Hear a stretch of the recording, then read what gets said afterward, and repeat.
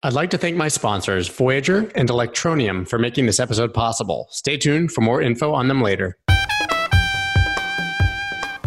What is up, everybody? I am Scott Melker, and this is the Wolf of All Streets podcast. I'm really excited for today's guest because he's a friend of mine, and we've battled it out on the poker table at the charity tournaments that he's graciously put together over the past few months. Now, Chris is an OG in crypto by any sense of the word, and he continues to build and innovate the space, most recently with his new projects, Angel Rock, and specifically Badger, which we're going to discuss at length. He's also passionate about both Bitcoin and Ethereum, separating himself from the tribal battles that have long been seen in this space. I believe this gives him a unique perspective on DeFi and the future of crypto, which is what I really want to dig into today. I also look forward to learning more about some of the things he's interested in, including bodybuilding, writing, and charity. So Chris Spadafora, man, it's nice to hear from you again. You too, buddy. So before we get into the questions, once again, you're listening to the Wolf of All Streets podcast, where twice a week I talk to your favorite personalities from the worlds of Bitcoin, finance, trading, art, music, sports, and politics. This show is powered by Blockworks Group, a media company with over 20 podcasts in their network. Check them out at blockworksgroup.io. If you listen to the podcast, you follow me on Twitter, then you definitely need to check out my website and join my newsletter. You can do both of those things at thewolfofallstreets.io. Now back to what is important. So Chris, as they say in the old country, you are pretty swole. You're a bodybuilder. So what do you have to say for someone who really hates exercising their legs? Asking for a friend.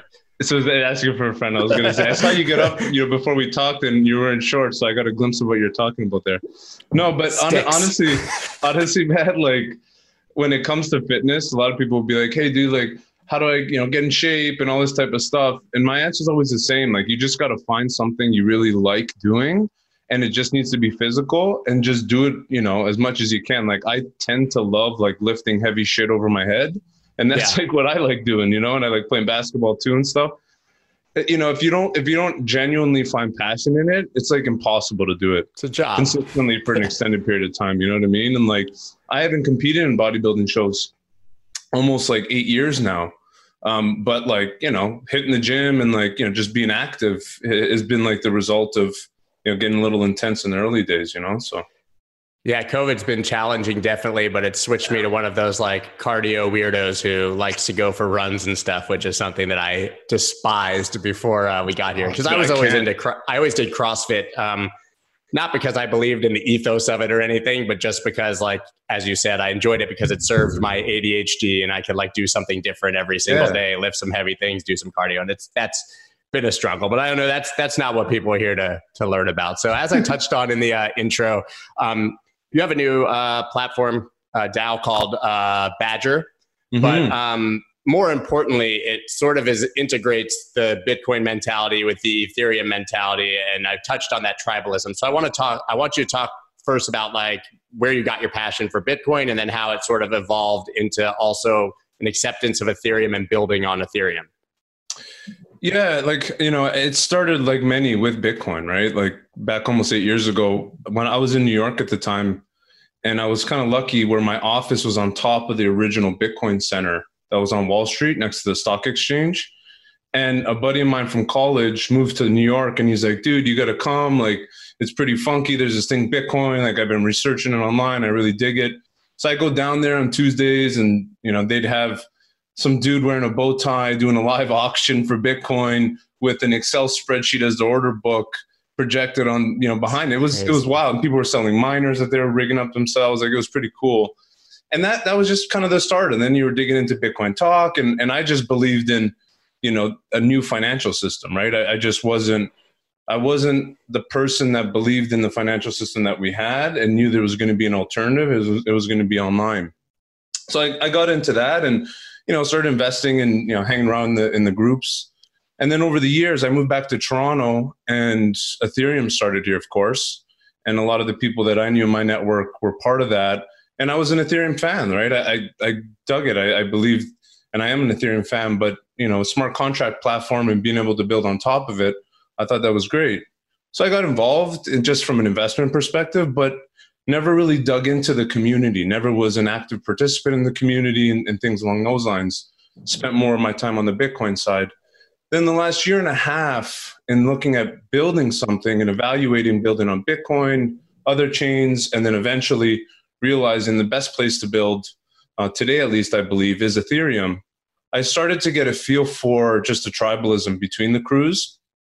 And actually, I host a poker game every Thursday, which I sent an invite to you over a few times. But we're doing it soon. Yeah, it's we have a lot of people on there that are quote unquote like Bitcoin maximalists and DeFi people and Ethereum people, and the debates are pretty interesting. But they're debates, and it's always like this Bitcoin versus Ethereum, which I genuinely think is bullshit, right? Like, it's not Bitcoin versus. Number one, it's one industry, so we're trying to move the whole thing forward. It's not one or the other, first and foremost, especially two that have obviously Bitcoin spearheaded everything, but Ethereum has been a big driver as part of the last 5 or 6 years. But it's about differentiating the two. Like, Bitcoin is better money, and Ethereum is the best permissionless smart contract platform in the world. Like, that's what it is. And they're very different things with very different purposes. And when you understand those, it makes it that much easier to realize, like, why the hell should they be fighting? And it's not about fighting. It's really about being a joint community and pushing the overall message forward. So anyways, that's kind of where I've landed and my perspective on the whole thing. And I think a lot of the Ethereum maximalism and the Bitcoin maximalism, I think it's dumb. It's really a waste of time and a waste of breath. Well, I agree. I mean, a rising tide lifts all boats. First of all, like, as you touched on, I think the crypto community as a whole is too small to then separate into tribes. If everybody would just kind of work together and be passionate about each other's projects, we'd probably get a lot further, a lot faster. But talk about Badger more specifically. I know you just talked about the fact that you decided to build something on Ethereum. Let's talk about what that something is. Well, a lot of that's been driven by the explosion of Bitcoin on ETH. I don't know how familiar the audience is with, the different ways that Bitcoin has either been tokenized on ETH or. I think it would be valuable actually for you to give the brief background on that. That'd be great. Yeah. So over the last year, I'd say actually really since January, it's exploded. It's gone from 1,000 Bitcoin being tokenized on ETH, which I'll explain in a second, to over 100,000 and over, I think it's like $1.3 billion or something along those lines. And the main driver of all that has been DeFi, right? Like, we want to be able to use our Bitcoin to get a yield, to participate in some of these, food coin explosions and kind of all that nonsense that's been happening over the summer. But the genuine thought was, I have Bitcoin, I want to do more with it. And at the same time, those people are comfortable with some of the inherent risks that come with tokenizing your Bitcoin. So the process of tokenizing your Bitcoin, there's really, I'd say two major players right now that make up 90% of the market, and that's WBTC and RenBTC. So with WBTC, what they say is send your Bitcoin here, and here meaning to BitGo, which is a centralized custodian and one of the largest in the world. They'll hold it there and will mint the equivalent Bitcoin on the Ethereum chain. Okay, so if you put one Bitcoin into WBTC, you'll get one WBTC out, which mimics the price of Bitcoin, and it's on the Ethereum chain, so you can use it in the Ethereum wallets, you can use it in Ethereum applications, things along those lines. RenBTC, and they make up, I think, over 70% of the market at this point. And a lot of the larger institutions, like the largest merchants that are actually using WBTC are CoinList, Three Arrows Capital, Alameda, and FTX. Like, they're probably the three of the largest minters of WBTC. RenBTC, on the other hand, comes from Ren Protocol and Ren Project, and they take a different approach where they tend to have an infrastructure of nodes built on and with the Ren platform and network, where those nodes actually custody the Bitcoin. So it's not about giving it to a centralized custodian. You give it to the Ren nodes. Now, to be fair, there's been a lot of scrutiny around Ren because they found, or in looking into how those Bitcoin are managed, they're managed by the Ren team, and there's quite a bit of Bitcoin that's in those wallets. And that's part of their journey towards decentralization. So they haven't gotten to, a full decentralized custody, but they're making their way there. But today, that's really their kind of position in the market. And that's been a big lift in DeFi because Ren's integrated in Curve. Right. And Curve is one of the largest places where people have placed their tokenized Bitcoin to earn a yield, right? By providing liquidity to those pools. Why does Curve look like a website from 1987? If there were websites on purpose, dude. in 1987. I know it is amazing. I think that I love the throwback Atari vibe of a lot of these DeFi things, but it definitely gave me pause the first time that I looked at it, and I was like, I'm supposed to deposit what, where in this thing, really? But and I guess so. Anyone who's heard the term wrapped Bitcoin, that's what we're talking about here with WBTC. Okay, so where does Badger step in? Where do you fit in the equation? So really, tokenized Bitcoin's been this explosion, but at the same time, we need more bridges to get Bitcoin from Bitcoin to ETH and other chains, not just Ethereum, right? All the other chains. And we need more applications once they're on those chains to accelerate decentralized finance, right? The ability to put it to work and do different things while being outside of your traditional financial system. So you don't have to go to the bank to earn 1%. You can do peer-to-peer lending and take that tokenized Bitcoin and earn 10%. Or you can provide liquidity so people can trade between similar tokenized Bitcoins without getting massive dips in prices or whatever it may be, like what Curve does. Slippage, right.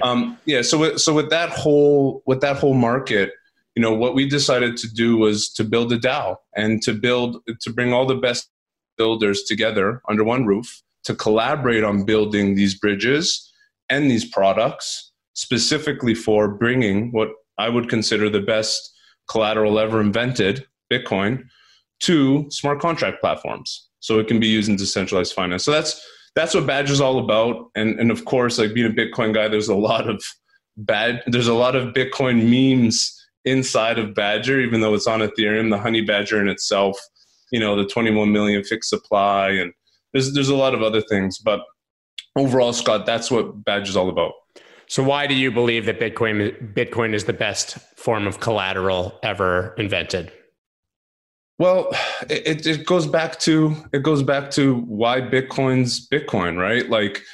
Bitcoin is a collateral that you can use. Obviously, being a digital asset, you have the ability to take that collateral, and actually, let's just use a comparison, right? To get a line of credit, you can use your home equity, right? So you can take your house and you can take the equity that you have on your house and you can use it as collateral to get a line of credit from the bank, right?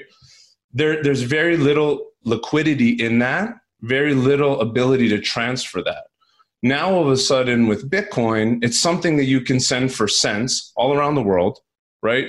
And you can use it to then go and get a loan against that specific dollar asset, while at the same time, because it's a digital asset, be able to move in and out of that loan, send that loan or that asset that you're using to another person that wants to potentially use it.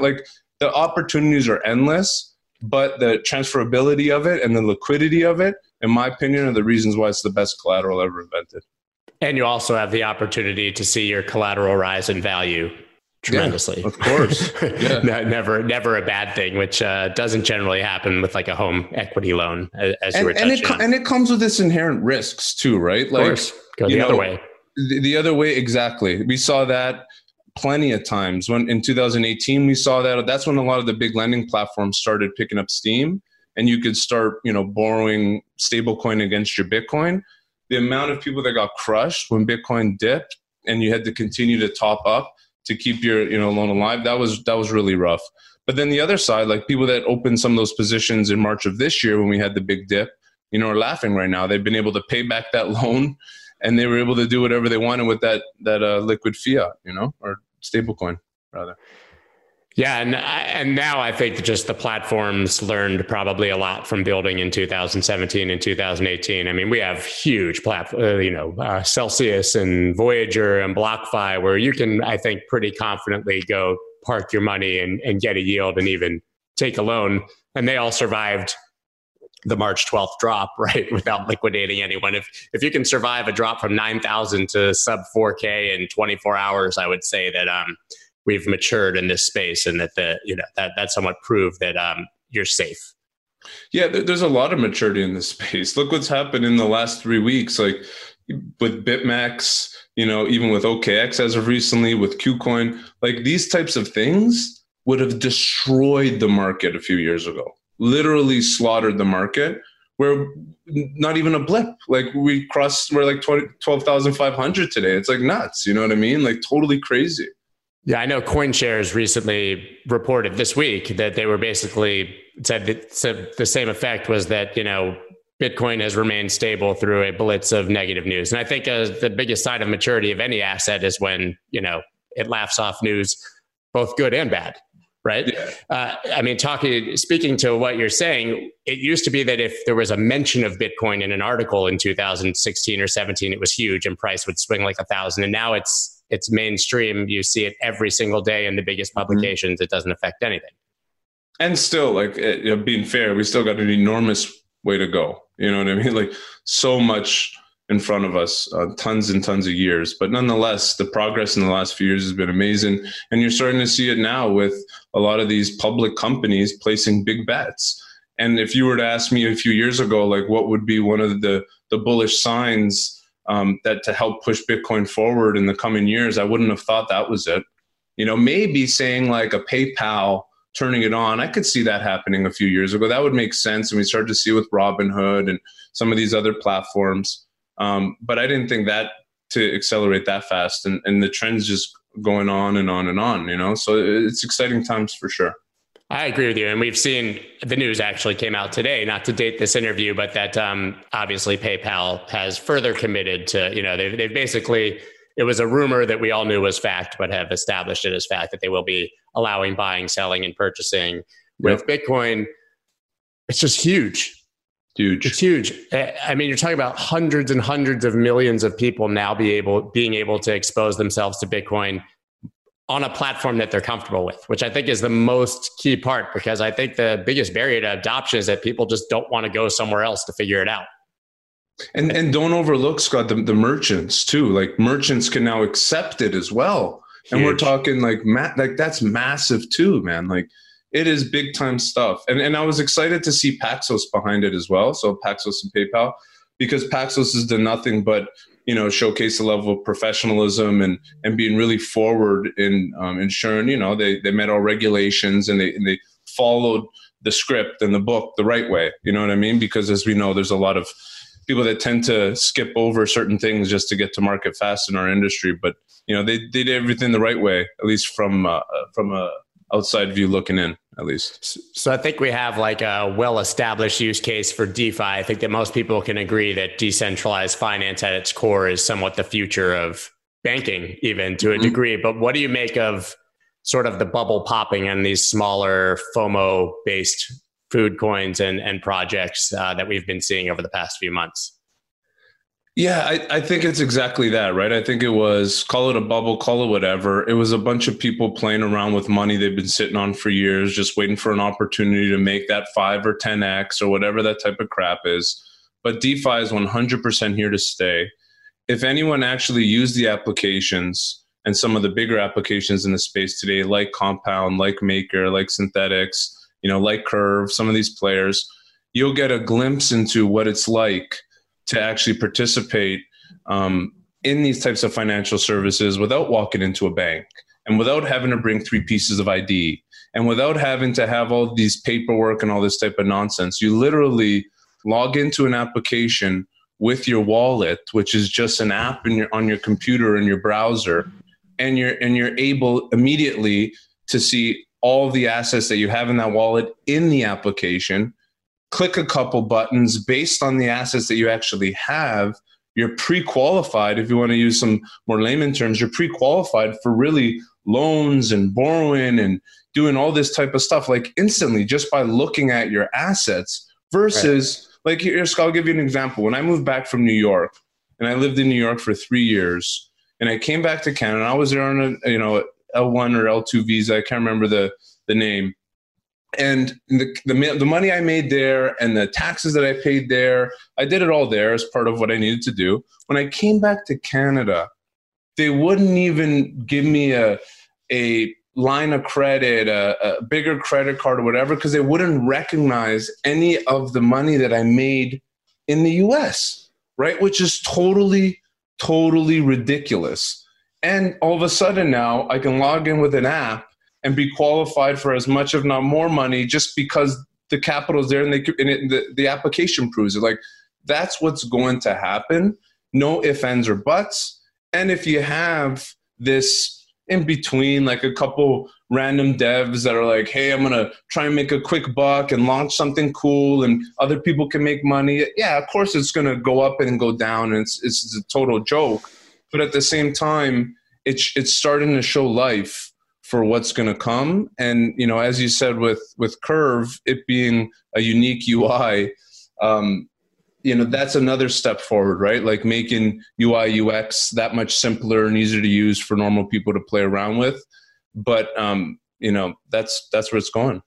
You just touched on something so important. I mean, I was a DJ for 20 years. So I never had an employer, a W-2. I was always an independent contractor. So none of my income ever counted for a loan, you know, even in the United States. So getting a loan was always really difficult until the past couple of years. But to be able to like just show exactly how much Bitcoin you have and get a loan without a credit check and without sending bank statements and tax returns for the past years. I mean, getting a loan takes months in this country. This takes seconds. Yeah. And so, I mean, if for people who don't know why we think this is the future, I mean, you're talking about the ability to literally get the loans that you've waited months for within minutes without a centralized authority telling you that it is or is not okay. Right. So, which once again, and this is where people quickly overlook, with a lot more risk associated with it, right? Like you're talking about trusting smart contracts and software to manage your money and get loans and do all these types of things, where there could easily be problems. And especially at this very early stage, there's going to be problems. And with that comes the risk of losing funds, with security risks and all those types of things. So that's what a lot of people tend to overlook, like, and we'll take it for granted, right? Like we've been monkeying around with this stuff for years. So like, you know, we're much more comfortable than normal Joes, but like a normal Joe, their mind would explode if all of a sudden, you know, they put 10 grand and to get a loan or to lend it out to make 7 or 10% interest or 15%, whatever it is. And then all of a sudden that 10 grand goes nowhere and there's no one to contact, no way for them to really get their money back or to, you know, take any legal action, whatever it may be. And that's part of it as well, you know, and that's something that's going to evolve. But for the most part, like those are inherent risks today. And those are also quite a few of the inherent risks that make people skeptical to go back to tokenize Bitcoin as well. Right? Like a lot of the Bitcoin faction would be like, dude, you're crazy. You think I'm going to take Bitcoin that I custody, that I manage, that I know is safe, and I'm going to use like 4 or 5 different hoops to get into a network and lend and provide liquidity here and take that liquidity and provide it to lend it over here and now I have like 7 or 8 layers of risk associated with those smart contracts? No way. Right? Which is totally fair. I get that. Yeah, I get that. Which is totally fair. And like, you know, Peter McCormack's a friend of mine and he always says it. He's like, you know, honestly, man, I trust BlockFi over smart contracts. I trust Voyager over smart contract. Like, you know, a lot of people will say that and that's fine. You know what I mean? And that's cool. But once again, it's about understanding those risks. And if you have a level of comfortability with it, you'll start to realize that, well, unless there's applications built on these other networks that people are actually using, billions and billions and billions of dollars are going to go from Bitcoin to Ethereum and other chains where they can actually put that asset to work and do it in a way where they can get oversized returns and risk.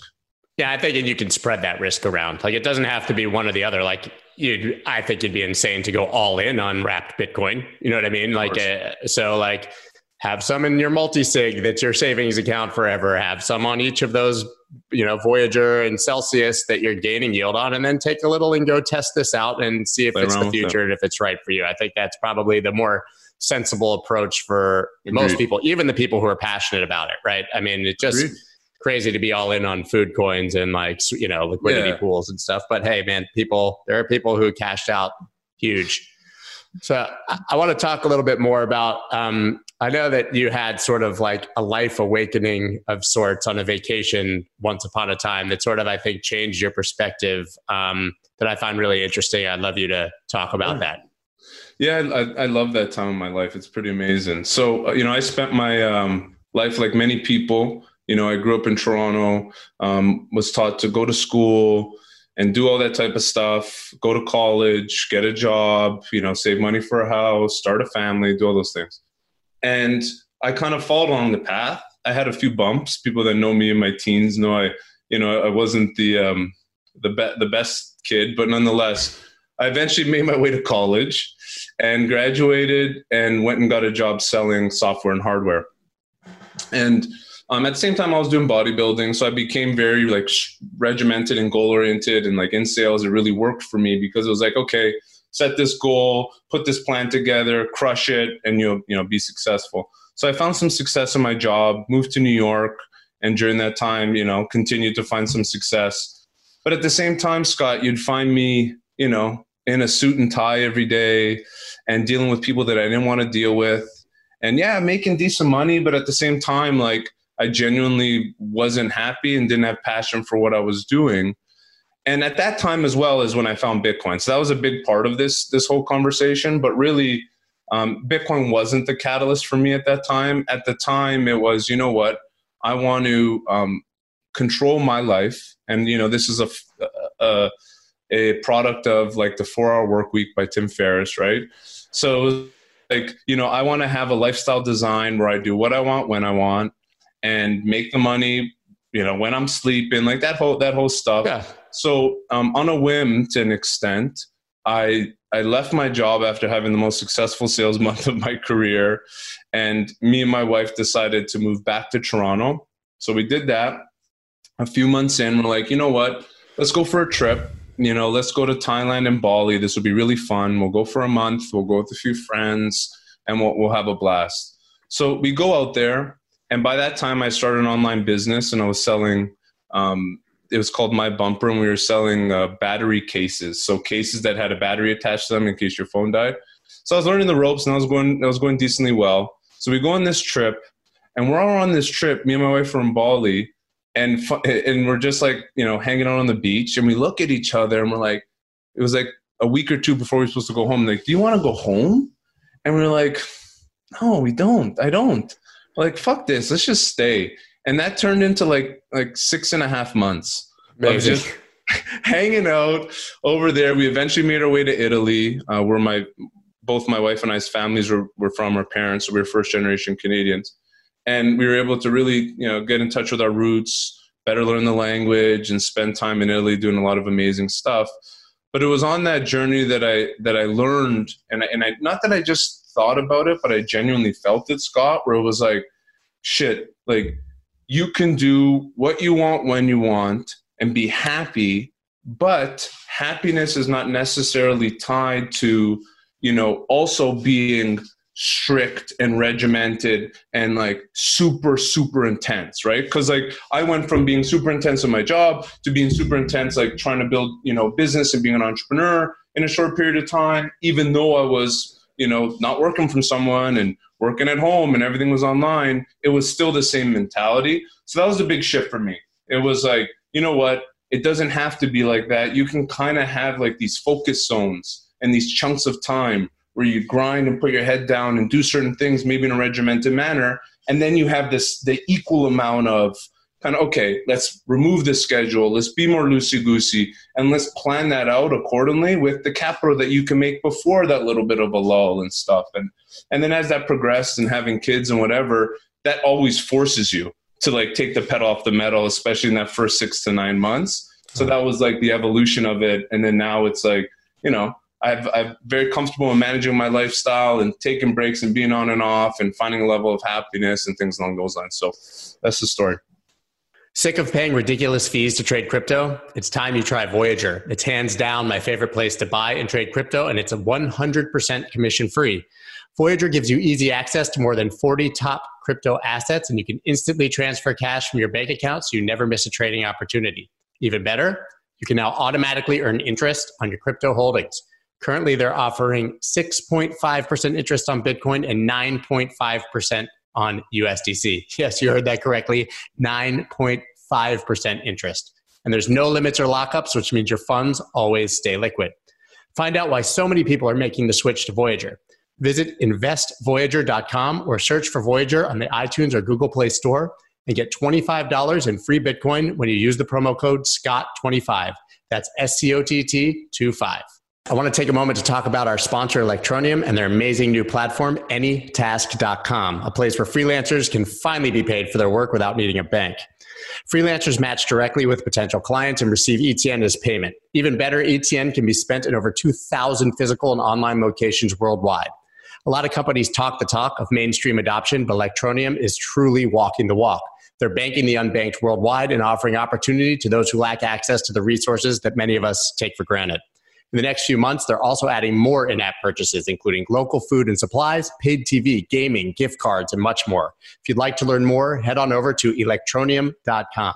That's ELECTRONEUM.com.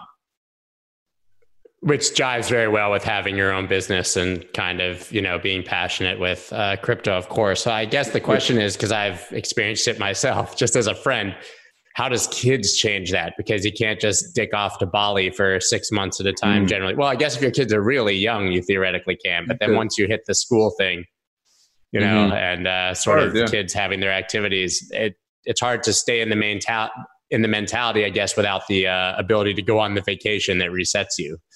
Yeah. And I think honestly, it's about, finding that happy zone, right? Like I genuinely am happy with the lifestyle that I've set up, which includes, my daughter going to school, my son hanging out with us, having our routine on a day-to-day, me doing everything online as I was, prior to COVID, but, everything being done online, managing my own schedule, managing my own capital, right? Majority of it being in cryptocurrency and stuff. So, and I can genuinely say like my lifestyle design that I've put together is something that makes me extremely happy. And that's changed from a few years ago before we had kids. But along that journey, you figure out the different ways to kind of align that lifestyle with the things that make you happy. And I genuinely love being a dad and husband. So same. I'm cool with that. I think 9 out of 10 people never even reach that point in their lifetimes, though. I think most people are probably unhappy with their day-to-day life, whether they admit it or not. I mean, do you agree? Dude, of course, like, oh my God, of course. How many people actually, Scott, spend the time to even think about or write down the things that make them happy? What would be an ideal lifestyle? How to actually plan towards accomplishing that, taking that longer-term mentality versus the short-term stuff. 99% of people don't. They just sit there and complain. They'll go to work, come home, have a couple of drinks, smoke a joint, forget about it, go on. Like, it's just this fucking hamster wheel. It's just crazy, And it starts with taking the time. And for me, a lot of books in the early days were really what helped me change my mindset, right? The Think and Grow Riches, the 7 Habits of Highly Effective People. Like, these types of books really help shape your mind to start to learn, like, shit, there's another path. Like, let me attempt some of this stuff. And then that wheel starts turning, right? And then that snowball starts building. So 4-Hour Workweek was huge for me as well. My wife actually gave me that book. She was somehow like superficially connected with Tim Ferriss through like her old job. And she gave it to me. It changed my perspective on everything. I actually feel like I need to read it again and implement some of the things, because there was a time when I really, just like that book said, I would only check my email 1 hour a day. Or like you could only call me 1 hour a day, and it was life-changing. I'm not like that anymore, unfortunately. I'm always accessible and I'm always connected. But I think that ability to disconnect was something I learned from that book, kind of like you're saying as well, that maybe is worth revisiting. Yeah, I agree. It's funny that you even say that, because literally a few days ago, me and my wife were talking, and it became clear in the last 2 or 3 months in particular. And it also aligns with, just being busier with Badger picking up steam and stuff. But, I'm on my phone a lot, like a lot. I get it. And like, it was like even like when I'm working out, I'll like check my phone in between set, like all this type of shit. And I know I'm like, fuck, that workout was crap. Or like, I'm with my kids, I shouldn't be monkeying around on my phone, or it's dinner time. Like, but now, especially after the conversation we had a few days ago, I'm like genuinely, Scott, saying, okay, during these times, I'm leaving my phone upstairs. I'm not touching it. And even this week, it's only been a few days of really attempting it. And, you know, it feels great. Honestly, like I feel not it's only hard though. It's hard. It's hard, dude. Oh my God. There's like that ghost. You reach for it in your pocket and it's not there, and it's super awkward. We do the exact same thing, my wife and I. It like comes in phases, but there was a long time where we had a rule that was like no phones in the bedroom. Period. You know, like we're gonna have our little time at night. We don't do that anymore, unfortunately. But definitely with the kids, man. Like I should not be like checking the price of Bitcoin when my daughter's asking me to play a game with her, but it's inevitable, you know, to some degree. I try. It gets even worse when you're checking the price of a shit coin, and then you're trying to sell that shit coin because it just went 99% in an hour. It's happening. 15 minutes, it went up. Or up. Yeah. Yeah. So talk to me about your other business, Angel Rock. Angel Rock's primarily an investment and advisory business that I've been running for quite a few years. And it's really just a way for me to participate in cool projects and then help them accelerate. And then as part of that, you know, I got involved early, like in early 18 with like lending and borrowing, which opened up my mind to like the potential of digital assets as collateral. And then in turn, helped me better understand DeFi. But for the most part, you know, Badger's where I spend most of my time now. And I'm really just excited what the next month has in store, because we're going to be launching the Badger token in the middle of November. And we're going to be launching the first 2 products. So just to give you a background, like how Badger came to be. Please. So the core of it, like Badger creates products that help accelerate Bitcoin on ETH and other chains, but primarily for decentralized finance. So the bridges and the apps. But we're doing it in a way where it's truly community owned. And that's like a little bit of a meme now, right? Especially because of all this bullshit FuCoin stuff. But like me and a few friends that are also long-term crypto guys, you know, we spent the last 5-6 months building this up, right? Investing our own capital, not raising money, but like building products, building the brand, building the strategy for launch, building the decentralized governance framework. And then upon launch, we're literally just going to give up control of it, right? Like, not like, oh, it's in a multi-sig, or, oh no, we're going to hold it for a while. No, like genuinely, we're not going to have the ability to make changes. Only smart contracts can make those changes, and only people that vote with tokens can enable those smart contracts to make those changes. So the reason why we're doing that is because we genuinely want this to be ecosystem, like an umbrella for all the best builders to come together. Like imagine the best devs, the best crypto projects, the best business minds, the best marketers, everyone coming together, having genuine shared ownership because they own the entity that's creating these products, and they collaborate on how these products are built, what products should be built. They can leverage the digital treasury. They can leverage the token to incentivize people to actually use the products, all focused on Bitcoin and DeFi. So with that being said, you know, we're trying to do it the right way. We're launching with 2 products. The first product and kind of the anchor product is similar to Wi-Fi vaults, where you would deposit a tokenized Bitcoin like RemBTC or WBTC. We'll then take it and execute different automated strategies across DeFi protocols and give you a certain yield. And then on top of that, for anyone that uses that product, we'll also give you Badger so you can govern and control the product that you're actually using yourself. And then the second product, which is really cool, is called Dig. And that's an elastic supply cryptocurrency similar to Ampleforth, if you're familiar, but it's pegged to the price of Bitcoin. So instead of being pegged to the US dollar, it moves with the price of Bitcoin. So it's another opportunity to go long Bitcoin or hedge, but it uses elasticity in the supply to drive buy and sell pressure. So we built both of those products. We got them audited. We're launching once, you know, the market's ready, but also the products are further tested and things along those lines. And then at launch, we're going to have an 8-week distribution where if you use the Vault or SEP product, as we call it, you'll earn Badger, and then we'll launch Dig as well as part of that. So you earn Badger by participating. By using a product. Yep. Yeah. And, but I know you touched on community, you know, governance or being governance or being community driven as sort of a meme, but I don't think that's true when someone actually puts their face on it. I mean, you can go to your website and see exactly who's doing it. It's kind of a meme when everyone's anonymous, in my opinion. Mm-hmm. And it's also a meme when it's not truly community owned, right? Like, like, you know, and a lot of people pretend to be community owned when it really isn't. And, you know, I believe at least that, you know, let's call them DAOs, whatever you want to call them, right? This idea of decentralized governance and, you know, just, I almost call it a democratic governance, right? But in a digital form, because everything's being decided through votes and things along those lines. You know, that in my opinion is the future of business, right? That's really the future of shareholders and so forth. But, you know, there needs to be genuine shared ownership. Just because you own a token and you can make a couple fucking feature changes. Oh, we're going to add this pool to the farm. Oh, we're going to change the fee to X. That doesn't bring that sense of like, this is my thing. You know, like I own this thing.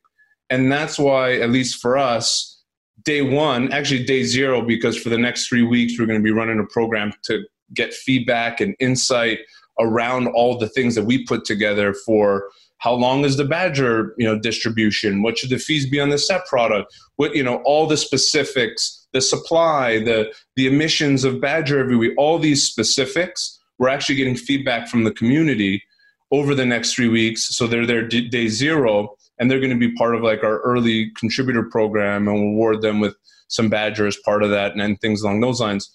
But it's really about like getting them involved to make the important decisions, them having the actual control of how the products and the business moves forward. And then we're taking that a step further as well and saying, we're not just going to build products as the operations team and then give them to you guys and you control them. We actually want you to participate in what products are built. So you want to come up with an idea, hey, this cool Bitcoin product, this Bitcoin insurance product should be built. Propose it, have the community come together, ideate around it, then pitch it, you know, pitch it to the community. Gets approved, the treasury will fund it, the operations team will help you build it, and most importantly, then you and whoever was involved in building it own a piece of it as well. Not like just because you own the token, but like say there's revenue, you get a percentage of that revenue in perpetuity, and that's built into the smart contracts on how the actual revenue or fee is distributed. And that's like the next level of it too. You know what I mean? I've heard you use the term fair token launch. Is that kind of what you're talking about here as you guys approach actually launching the token? What is a fair token launch in your mind? Once again, another meme, which is kind of crazy. But, you know, I do think that fair token launches, and many would argue Satoshi and like Bitcoin is the fairest of them all. And I would totally agree with that. And there's a lot of things that make it the fairest token launch ever.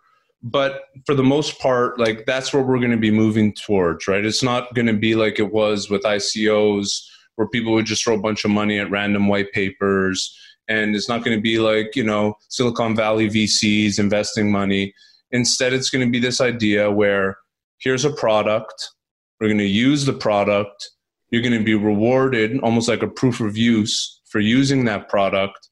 And the people that use it are going to be the ones that can actually control it and manage it moving forward. But you need to eliminate all the other kind of bullshit things that have come up now, right? So as an example, front running, where people will front run projects because they know when they're launching, or they'll have bots monitoring flow of capital into new smart contracts. And they'll, you know, their bots will start putting money into it, buy a bunch of the supply, or you'll launch and you only tell a few buddies and you say, okay, for the first day, you make so much rewards, you know, for staking in that pool, and you and your buddies make those rewards. And then you publicly go out and say, this is a new project. And then everyone else rushes in and then they just sell their coins in. So I'm like, a lot of that bullshit is not really a fair launch. But there's quite a few things that we're doing as part of our launch. Like as an example, by using the Vault of the Set product, for the longer that you actually stake your assets in the set or in the vault, you're going to get a higher reward of Badger, a multiplier of a reward. So for example, after 2.5, you know, literally, so after 2.5 weeks, you would have worked your way up to like 1x times the amount of rewards as someone that just put their capital in. After a month, it'll be 2x. After, you know, 2 months, it'll be 3x. So there, what it does is it's rewarding people for staying longer, and it's giving the advantage to people that aren't these massive whales that are going to drop like 20 million for a day, farm, and then leave.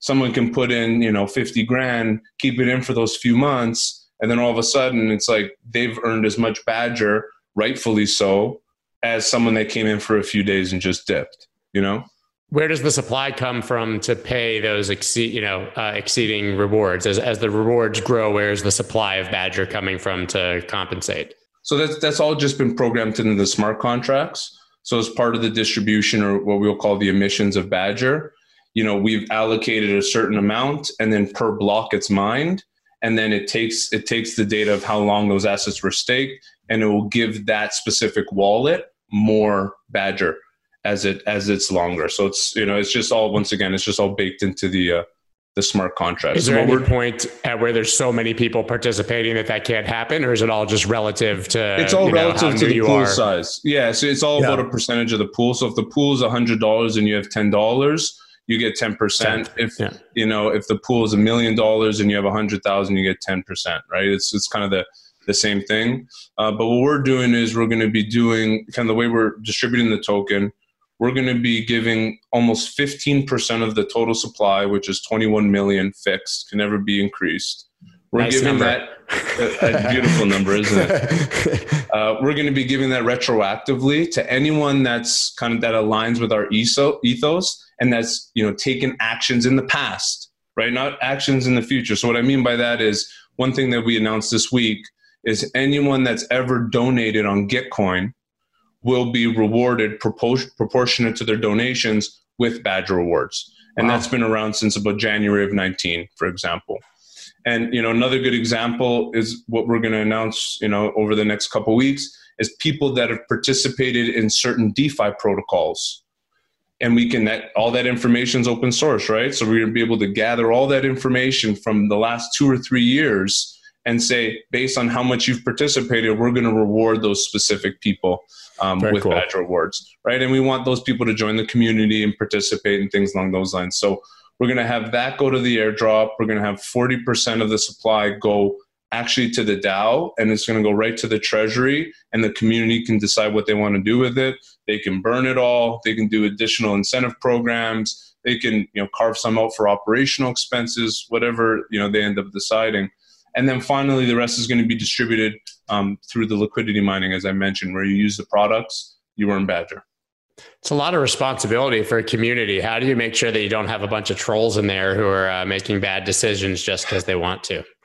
That's the scary thing, Scott. That's one of the hard things about this whole situation is it is an experiment. It is an experiment in a certain instance because much of this hasn't been done before. I personally haven't done something like this before, and I know this is very young and immature, and we're going to run into some of those bumps. But the way that we're trying to accomplish that and build the right community is by trying to get people that have taken actions, and provably so, get them involved. So a good example is people that already believe in tokenized Bitcoin and have used tokenized Bitcoin. Guess what? That's like the bullseye for us. Like, they get our vision, they get our mission, they use DeFi, they understand it. Like, those are the exact people that we think would be, equipped to make the right decisions, to collaborate with other people in the same mindset, and to really focus on how do you build this thing? Because there's opportunities, not just necessarily with Badger, but you can see a few others. Look at, Wi-Fi and how that's exploded over the last 3 or 4 months to manage thousands of dollars in treasury, millions in treasury, and hundreds of millions in assets. And another example is, which I'm a big fan of, is Harvest.finance. A lot of people kind of wrote them off to be part of the farm craze, but they just crossed $1 billion in total value locked today. They've done nothing but, deliver. They've gotten their stuff audited. Their community is insane. You go in their Discord, and the amount of volunteers that are working actively as moderators and developers and all these types of things, it's amazing, and it's pretty awesome to see communities grow like that. So that's what makes me excited about, if you find the right people, this is real. And these people, their names might be totally ridiculous online, like Poopster and craphead and like total nonsense. You don't even need to know them. You never have to have a call with them. You never have to shake their hand. But you can work together, and you can be in different parts of the world with totally different upbringings. Doesn't matter what color your skin is. None of that shit matters, you know? It's just about, you know, actions. You just touched on something that's like, I think about all the time. I feel like now some of my best friends in the world are people I've never met who like I've worked with in this community. Never met. Mm-hmm. Some of them I've never even seen their faces. Mm-hmm. You know, but there are people that I send tens of thousands of dollars to that I've never met in my life and are only like my friends on Telegram. Yeah, I know, dude. It's crazy. All the time. Like, try to explain this to like people not in the space. Even my wife just like rolls her eyes so much at like some of the nonsense. She'll hear me on a call and she'll be like, dude, you're talking like a different language. It's like so ridiculous. Same. My friend Dan Gunsberg, I don't know if you know him, the CEO of Hero Exchange. He plays poker with us all the time. Yeah, he was playing poker. So we were talking recently, and he was like, my best friend from childhood could come pitch me like a brilliant business idea and say like, dude, just, you know, throw me 20 grand to invest in my business. I'd be like, forget it. I'm not giving you 20 grand. While literally like on your phone sending 50 grand into a food coin without even a second thought. It's just, I don't know where that mentality comes from, but people who are in this space have a certain like the value of money, the trust. Gunny's the best person to share that because, you know, Hero has such a fanatic community, and like their Telegram channel, which I highly recommend anyone check out. The Trading Pit is the funniest. I go in there and just get abused. They abuse me. Totally abused channel you could ever imagine. And like, it's so ravenous. Like you'll check it and you won't check it for a few hours. It'd be like 25,000 messages. And like crazy stuff, man. Like it's unbelievable. Yeah, it's go in there at your own your own risk, but it's a lot of fun and honestly, I mean, people have made a lot of money there. I love what they're doing. 100%. Yeah, they're awesome. But he said that to me, and it really like was a light bulb moment because it is so true. It's incredible what kind of people that you can meet from all over the world here, and that you get a feel for, you know, your level of trust. You just talked about obviously poker and something I mentioned at the beginning. So you have obviously a passion for both poker and charity. And so I've played in a couple of the tournaments you put together. You've raised a ton of money. Where does that passion come from for charity specifically? Well, you know, I felt really compelled when COVID hit this year. To be totally frank with you, you know, I haven't been super active from a philanthropic perspective in my life. But in this year in particular, I don't know what it was. I just felt very compelled when COVID started picking up steam in February. And I hadn't played poker for a while, but, you know, obviously I love poker. I played a lot when I was younger. And I thought, you know what? This is an opportunity to show the world as well that crypto is not just a bunch of crazy maniacs and drug dealers and money launderers, right? Like, you know, crypto could be used for good, and the people behind it have genuinely good intentions as well. So I thought, let me call up some friends and people that I've known in the space for a while. Let's put a tournament together and let's try and raise some money. And, you know, we did that. In the first tournament, we raised like 20,000. And then we just kind of kept doing it. And after 5 tournaments, you know, we ended up raising almost $500,000, all in crypto. So everything we raised was in crypto. We donated it in crypto through the Giving Block, which is amazing, which is an amazing initiative in itself. Everyone should check them out. And what they do is they'll onboard 501(c)(3)s and they'll handle like the crypto side of things for them. So like they'll open up an account with them, they'll deposit it, the crypto will come in, it will automatically be converted if it's over $200 to fiat and sent to the bank account that they've connected with. So they technically can accept crypto without touching the crypto. Right. And needing to know how to manage it. So that's how it all started this year. And then what ended up happening was just a few buddies, you know, we're like, hey, let's just play a game on Thursdays because we're all stuck in lockdown. And now we're on like week 25 of playing every Thursday. I gotta get in there, man. I know. You asked me. I know. It's fun. It's fun, man. Like there's a lot of fun banter. Yeah, I've watched you guys play. It's fun, man. Like usually it's, you know, me, Peter McCormack, Luke Martin, Bobby Lee, Charlie Lee, Ari Paul, a few folks like that. So people that have been around a little bit and know what they're talking about. So we'll live stream it on Twitter, and it's on their BTC poker game. And we buy in 0.1 Bitcoin, and there's a lot of bad beats, and there's a lot of debates, and you know, it was a lot of fun. So we'll stream the video session of it, and people really dig it. So you definitely got to come, Scott, 100%. I'm definitely in for one of the next 2 weeks. I gotta just make it happen. It's always an excuse. As long as you don't take my money. You're allowed to come as long as you don't take my money, okay? Yeah, I heard that you were a fish. Yeah. You're the free money. You know what, dude? I'll tell you. A lot of people at the table, especially Peter McCormack, will agree with that statement because I get the worst beats on the river out of everybody. Like it's like you've been in with me at the turn and we're all in and I'm up. You should be okay with that because you're going to catch something on the river and you're going to devastate me. That's just how it goes, man. Are there people in that game that like consistently win or consistently lose? Or is it is the money just being kind of passed around? It's a mixed bag, but I'll give kudos where kudos is due. Peter McCormack's by far the biggest winner over the 25 weeks. He's the standout winner. There isn't really any standout losers because, you know, we've had like over 30 or 40 people come play. So some people will come and they'll lose a bunch one time and they won't come back, or, you know, so it's just like trading crypto. Yeah, pretty much. Yeah.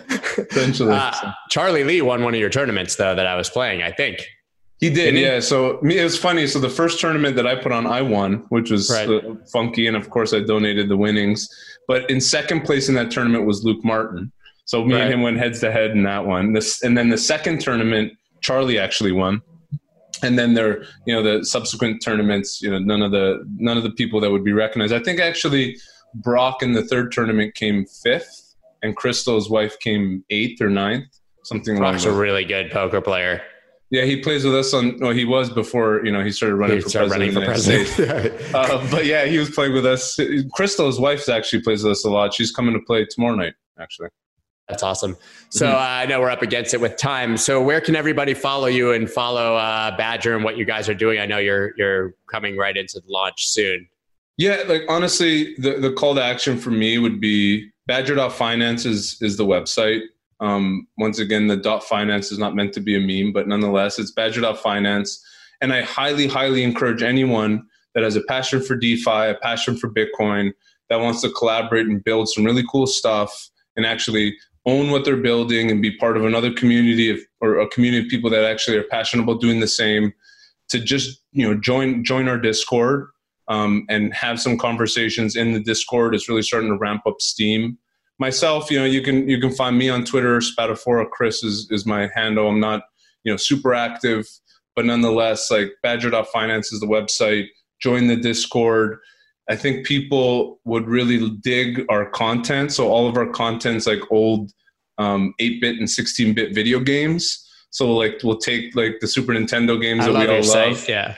And like, you know, we just did one yesterday with Super Mario. We're doing another one today. We're launching with Double Dragon, which was like my game. Man, you know, that was the best game. Love game. That game. The first one we did, which we announced with Ren actually, was Teenage Mutant Ninja Turtles, Turtles in Time. And like, dude, when I made that video, I sent it to a few friends because we used to play that game like crazy. But anyways, you know, it's nostalgic, some of the content. But yeah, come join the community.